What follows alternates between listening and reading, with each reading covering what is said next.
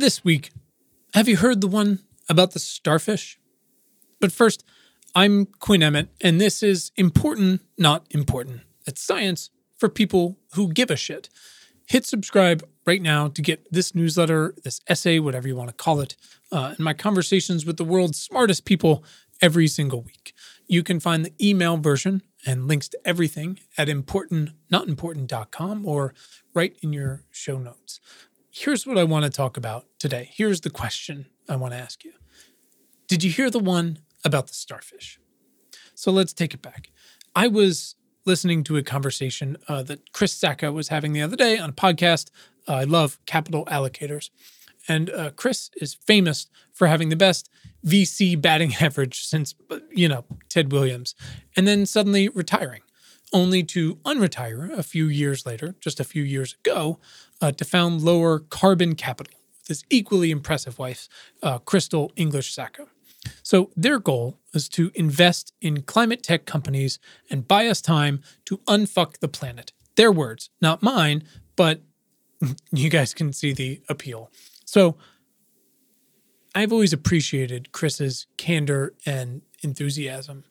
But when Ted asked how Chris and Crystal managed to balance work, unfucking the planet, and being around for their young kids, there was one line that really stuck out to me. And it was when Chris replied, and I'm paraphrasing here, the answer to why you tell your kids you can't hang out right now better be really fucking good. And that one really stuck with me. And let me tell you why about what's going on with me right now. It stuck with me, because I'm thankful, proud, and privileged to be a dad who is home for dinner and bedtime virtually every night. And it kills me when I cannot be, for whatever the reason.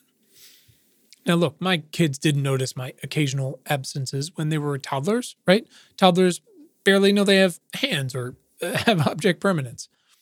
And conversely, in a few years, when they're teenagers, they'll probably give even less of a shit when I'm missing in action, right? If not entirely celebrating my absence, which I understand.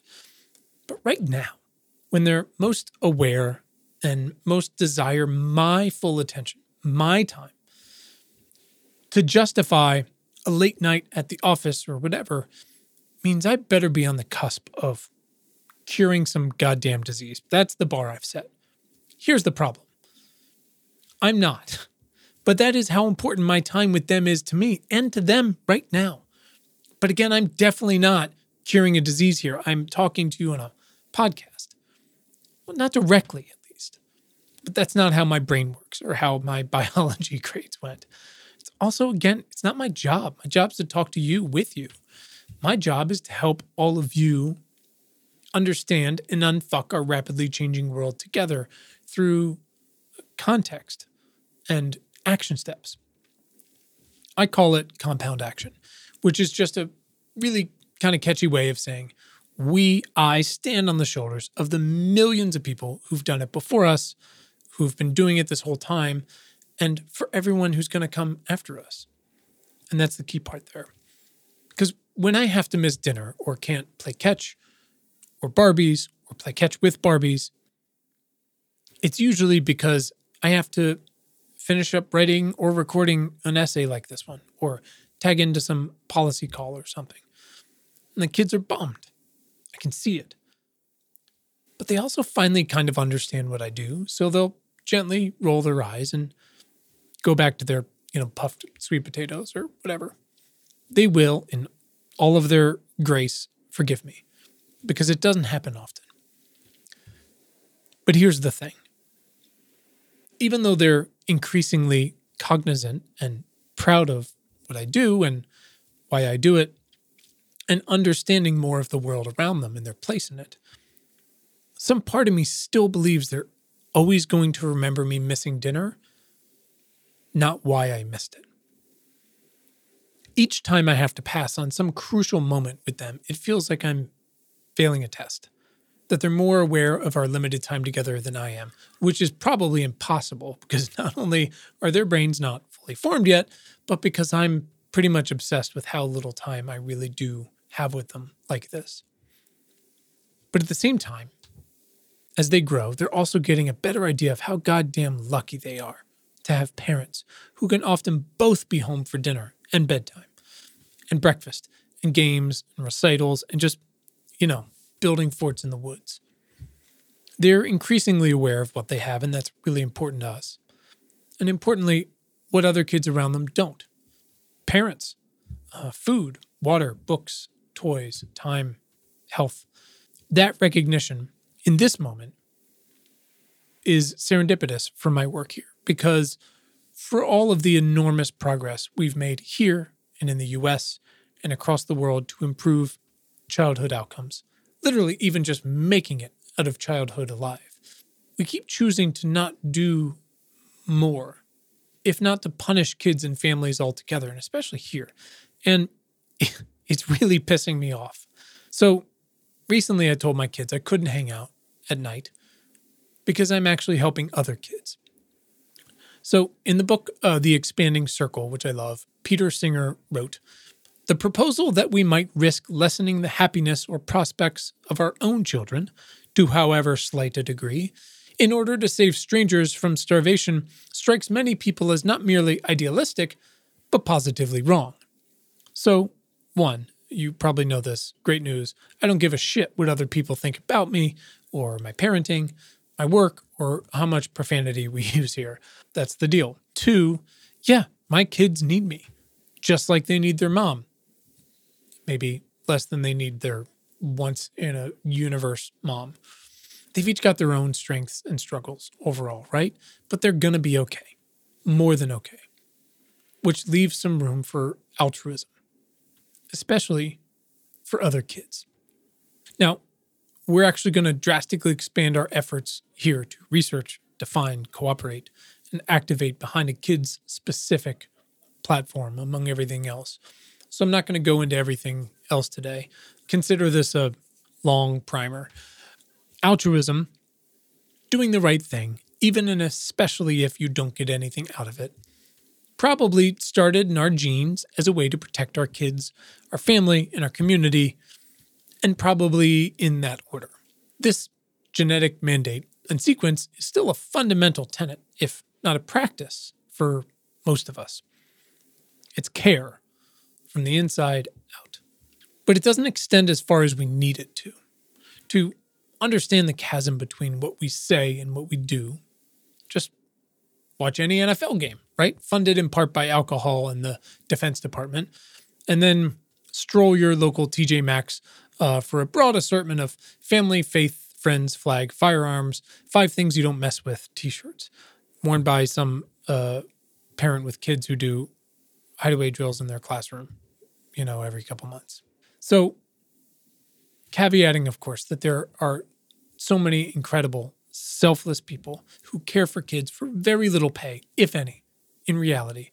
Old white people are just terrified of an influx of brown kids flooding public schools and their parents taking meaningful jobs when those white people send their kids to private school and refuse to do those jobs anyways. They do love farmers market peaches, though. They don't want to pick them, of course. People go to church quite a bit less than they used to, which is something as a basically pagan, atheist, religious studies major I have complicated feelings about. But either way, there's less structured community than there used to be. We're less aware of other people's kids and even further degrees of that. And again, kids are hanging out less, adults are hanging out less, parents are talking to their kids less. There's so many opportunities to mindlessly scroll Facebook on the toilet at home or while literally driving your truck and not see the real life kids who need help or that you might run over while they walk to public school, not because they want to, but because we don't pay bus drivers enough and immigration doesn't exist anymore, so there aren't enough bus drivers to even pay. Anyways, our lizard brains evolved into primate brains, later evolved into NPR brains, and then these scatter-shot social media brains and blue checks and shit like that. And here we are. Patriotism means very little in practice. We both under and overthink everything, right? Thinking fast and slow. We argue over how beneficial and tone-deaf effective altruism can be at the exact same time, which is kind of good. Travel nurses hold up our healthcare system, and GoFundMe pays for our funerals. And the worst billionaires in history build yachts and spaceships and college dorms instead of museums and national parks. But again, not everyone has given up on other people's kids, right? In 2023, Against Malaria is probably the most effective organization on the planet, protecting children you'll never meet with treated bed nets you'll never need for a disease that I would like to say you'll never encounter, but of course, now we've got malaria here again. I mean, look, George W. Bush, the war criminal, probably saved, after years of pleading from advisors and other unlikely allies, including Bono, probably saved more lives through PEPFAR than maybe anyone ever will. The UN Millennium and more recently Sustainable Development Goals have, however, very unevenly, and even the measurement questions are in play. They've put big dents into childhood poverty, and hunger, and disease.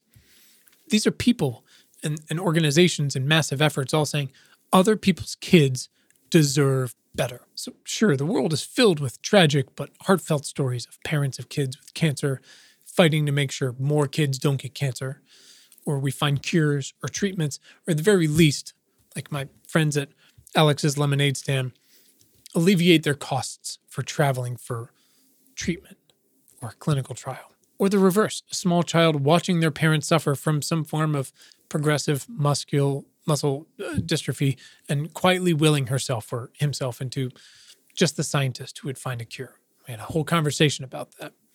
But this is still the basic, hardwired altruism we've all got buried inside, right? We have to do much, much more.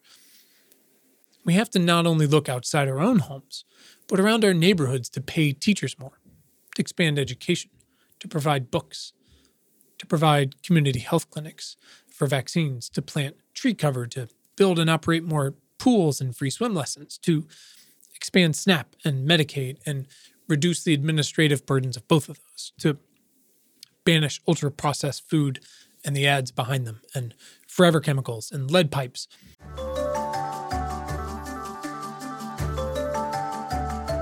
Hey everyone, it's Quinn, your host and the founder of Important Not Important.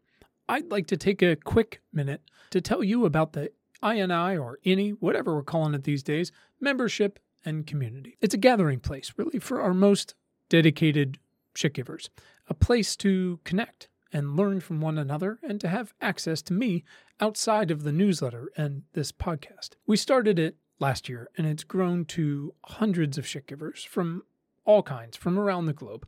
I'm talking about teachers and investors, students, electricians, journalists, artists, scientists, and policymakers, and more. Members get exclusive access to our daily news homepage, which is very cool, and to much more top-of-mind weekly articles, research, and tools that you can use and to stay ahead of the game, member-sourced action steps, twice monthly book and culture recommendations that have nothing to do with the end of the world, virtual events, and of course, the membership Slack channel. Look, so many people come to us asking, what can I do?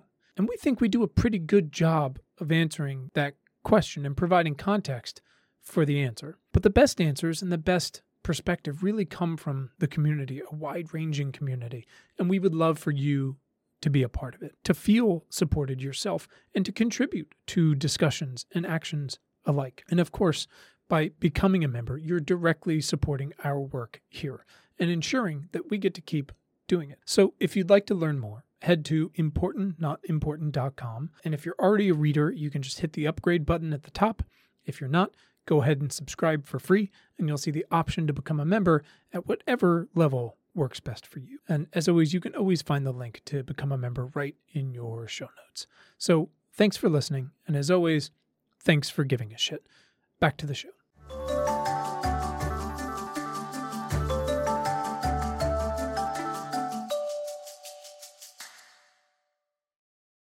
But also fight for mandatory parental leave and paid leave for salaried and hourly jobs. To not just let 70,000 childcare facilities close, leaving at least 3 million more kids without licensed, reputable care or any care. That's what's happening in the next few months.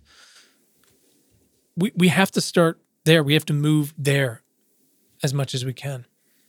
But we can and have to go further, beyond our state borders, beyond our national borders, to Africa and India and the continents and billions of young people poised to have families and to reshape everything about our global economies and societies in the coming decades, but whose children will, sure, they're going to grow up with GPS and Wi-Fi, but often still without refrigeration and with sea level rise. So look, there's amazing news here. History is littered with examples of people doing exactly these things. Someone making or selling a vaccine for malaria probably isn't doing it for their own kids.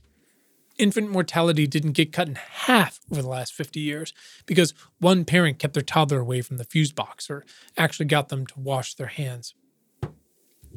Right? We didn't regulate clean water and clean air, outside at least, because our own kids weren't suffering from dirty versions. We know this because the people who actually voted for them were overwhelmingly not people who were exposed to dirty water and dirty air. But unfortunately, this progress is being challenged at every front. The days of Congresses coming together to do the right thing for kids and families are very, very few and far between now. I mean, look, the COVID money, right? The trillions that changed lives, however briefly, and the hundreds of billions we lost track of or were pilfered by bad actors. Man, that might have been the last straw, the last time we say, yeah, let's change everything. We have to. But we still have to. Across the world, 4.3% of children die before they're 15 years old. That's 5.9 million kids a year. 16,000 kids on any given day. 11 kids a minute die before they're 15 years old. And again, this is both horrific and, stick with me here, incredible, because it used to be so much worse broadly. And now, through the compound action, through the choices we've made, and going forward, we can continue to make it so much better in so many more places because we know so much more and what we're capable of. That's what makes it inexcusable. Children born in Somalia, where 14% die, could be like children born in the EU, where 99.55% survive childhood. You might think the US is a great place to give birth or be born, and comparatively to, say, sub-Saharan Africa or Southern Asia, you'd be right. But compared to any other wealthy country, it's a nightmare here. But it simply doesn't have to be this way.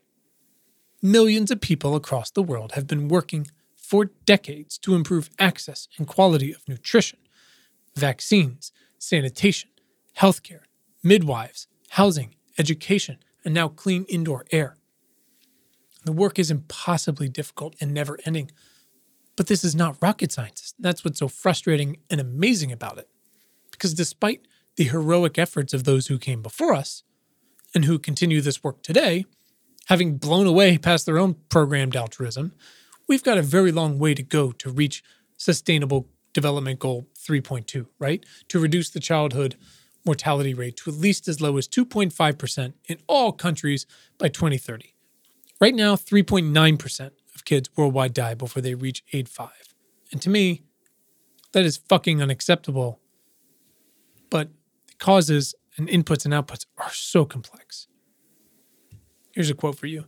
The fact that even the best-off countries struggled for millennia to keep children alive and improve the health of their children only in recent decades suggests that there is nothing that would prevent the same progress in those countries where children have the poorest health today. And that's from our friends at Our World in Data. It's true.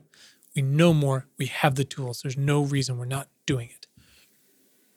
During and after COVID, vitally important childhood vaccination programs across the world, including here, faltered. Russia's fucking war in Ukraine, continued energy poverty, and fossil-fueled global heating and floods threatens crops and farmland. Reversing any one of these or mitigating these is going to be wildly difficult. Look, again, I get it. I'm tired too. My work and kids are exhausting and expensive and wonderful. I'm donating a lot. You all are, through us and otherwise. There's some hugely wasteful nonprofits and policy pork. Don't worry, we point you toward those too, but I can understand if you feel taken advantage of. What other beef do I have? I think the way some folks in effective altruism ignore problems closer to home sucks. but they still do good work. Kids matter everywhere. Full stop. On the one hand, kids continuing to suffer and die in Africa and Asia when other countries have leveled up with a pretty reliable playbook is fucking bullshit. On the other, any kids continuing to suffer and die in the richest countries is fucking inexcusable. It's a choice. We are simply choosing not to help them. Actively choosing against them. It makes me furious. But there's one little thing you'll notice. If you're around kids a lot, and mine are inescapable. Kids generally choose to help other kids. They generally choose to help, period. Sometimes you have to train them a little bit, or even bribe them, but it's amazing how at the very least they hear about other kids suffering. You look down at their stainless steel bento lunchbox packed with hand-cut real food and they think, what the fuck? That's fucked up. But somewhere along the way, and at some point when I guess the incentives become big enough or the problems become too many in their lives, some adults stop caring about other people's kids. And here's when I'm going to come back to it. Have you heard the story about Susie with the starfish? I'll tell it to you now. So little Susie, she was 6. Let's say she was 6. Anyway, she's strolling down the beach, some nice East Coast beach, and she's got some distance from her parents. Nice little dose of childhood independence. And it's low tide, so she's just casually picking up starfish that were left on the beach and tossing them, one by one, back into the waves. And along comes some middle-aged dickhead walking in the opposite direction of Susie. This guy sees Susie toss yet another starfish into the waves, and keep in mind, again, this is a choice he's making to use his time and energy for this, without even introducing himself. Anyways, he says to Susie, you know, you can't save all of them. Well, Susie looks down and regards the starfish in her soft little 6-year-old hand, looks back up at this asshole and says, yeah, but I can save this one. She tosses it into the sea as he stomps off to listen to the All In podcast on his AirPods because despite his completely unprovoked lecture, Starfish and Susie are below his line of shit he could possibly care about. Understand this, though. I mean, Susie's 6. She has no genetic relation to that starfish, at least not recently. For the past few billion years, she can't. She's a person. It's a starfish. Susie is throwing it back into the water where it has another chance to live because, simply, it does not have to die. Not if she has anything to say about it.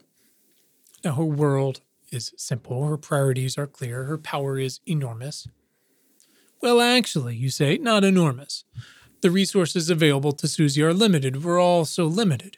Susie doesn't have a donor-advised fund. She doesn't have an employer to match her new monthly donation to the Ocean Conservancy. She isn't even using her hard-earned allowance to save this starfish because it's cash in a drawer at home. Right? I'll tell you this, though. Susie is spending something far more valuable. Her time, her energy. And I think Singer would be a fan here. He said, my contribution cannot end a famine, but it can save the lives of several people who might otherwise starve. Isn't that enough? I mean, look, again, I get it. It's a lot to ask. You've got a lot going on. There's another election coming in Virginia. It's in like weeks. And then federally next year. We'll talk about those races as we get closer, and I'll indicate very clearly where I feel like we can make some measurable difference, right? It matters to have the right people there who will vote for the right things, who have different perspectives, but kids need help today, tonight. It's probably the most important ask every day. It compounds over time among all the meaningful opportunities to bend the needle across all the interwoven systems of air and water, food and healthcare, education and poverty. Helping children everywhere now, and often that means indirectly by helping their parents or their guardians, simply provides the best bang for our buck long term. All right, if all that didn't persuade you, let me be honest here for a minute. If you're reading this, whether you're a new or long-time listener, there's very little chance you're thinking, okay, but I'm selfish. but maybe there's some tiny part of you that can't possibly look beyond your own kids or grandkids, your nephews, your nieces, or students, whatever reason. Here's the thing. I can relate to that. I want to tell you one more personal story here. But first, one last anecdote from Singer, this time about intimate relationships, because it matters here. Set up the story. He said, whether we're talking about relationships within or even among different communities, people who are altruistically motivated will make more reliable partners than those motivated by self-interest. After all, one day the calculations of self-interest may turn out differently. Now I want to tell you my story. We've all suffered and lost so much these past few years, but briefly, throughout a lifetime of enormous privilege, I have seen my fair share of shit. I had crippling childhood asthma, so I identify with kids who can't breathe. I lost one of my best friends to cancer at age 30 and another to drugs and suicide. A few years later, I've lost a precious uncle and a cousin to ALS. I mean, you get it. We've all been there. I've watched grandparents suffer through Alzheimer's. I've spent time with kids with cancer who then weren't there the next week. You get it. We all have our versions of it. But every one of those stuck with me. One, because I'm not a monster, but not just in the way you'd think. Here's one of my secrets. I have absolutely donated to organizations that support people who suffer from these exact issues, all while quietly calculating that someday, maybe, my meager contributions might make those organizations more capable should my loved ones ever need them. There you go. On the one hand, I rationalize these donations as some version of future-proofing, right? It's like building a doomsday bunker. But the bunker has co-benefits, like providing funding for pediatric cancer research for other kids until I need it. On the other, it's definitely not selfless. It's selfish. It's a version of it. I own that. But here's the thing, again, if you really need it. Aren't the organizations benefiting either way? Aren't other kids and people benefiting either way? It's complicated. We're going to talk a lot more around here about how to improve the lives of kids. So before I finish, take a moment and stop thinking about other people's kids in this country and other countries and come all the way back to the ones closest to you in your life. The ones who fit so neatly into what Singer calls kin altruism. The ones you would do anything for. You'd go without food to feed these kids. Give them the only water when they're thirsty. Work a second job or a third. Volunteer in their classroom. Lock and stand guard at the door of that classroom when there's someone in the hallway who wants to hurt them. No questions asked. Your kids or charges or students may or may not know what resources you have. I mean, sometimes it's clear. You may flaunt them if you have them. Or they may only be aware because sometimes they have less food to eat than they want or need. Sometimes the power is cut off, even for just a day. Doesn't mean you wouldn't do anything for them. But I truly believe that once you do everything you can for them, intentionally towing the line of what they need versus what they want, encouraging them to learn to read, to learn history and ethics and math and science and civics, humanities, as you cultivate a household ethos of empathy and care. Once you do all of that, as you do all of that, I'd be willing to bet that if you ask them whether it's fair that other kids don't have books or food or power or water or a roof, or whether other kids should find it difficult to breathe, they'd reply that no, Dad, no, Mom, it's not fucking fair. But know this, and this is a real important takeaway, once you ask them, they're going to know what you know too. They're going to know that you know it too. And then, because they're kids and they will hold you to every little thing you've ever said out loud, you're going to have to do something about it. And that might mean missing dinner once in a while. Here's your relevant weekly action steps. Number 1, donate to tobacco-free kids to help fight against flavored e-cigarettes. Number 2, volunteer with Mothers Out Front and come together to fight against climate injustice and for our children's future. Number 3, get educated about how to electrify your child's school, making it cleaner, healthier, and climate safe with our resources from Rewiring America. Number 4, be heard about protecting children from pesticides and urge your representative to support the Protect America's Children from Toxic Pesticides Act, which really just seems like common sense. And last, invest in a better world for kids and make sure your philanthropic dollars make a measurable difference with impact assets. So that's it for this week. If you've got feedback, questions, opinions, I would love to hear them. You can email them to us at questions@importantnotimportant.com. Hit subscribe, please, to get next week's issue straight into your feed. To go deeper, visit importantnotimportant.com. Thanks for listening, and thanks for giving a shit.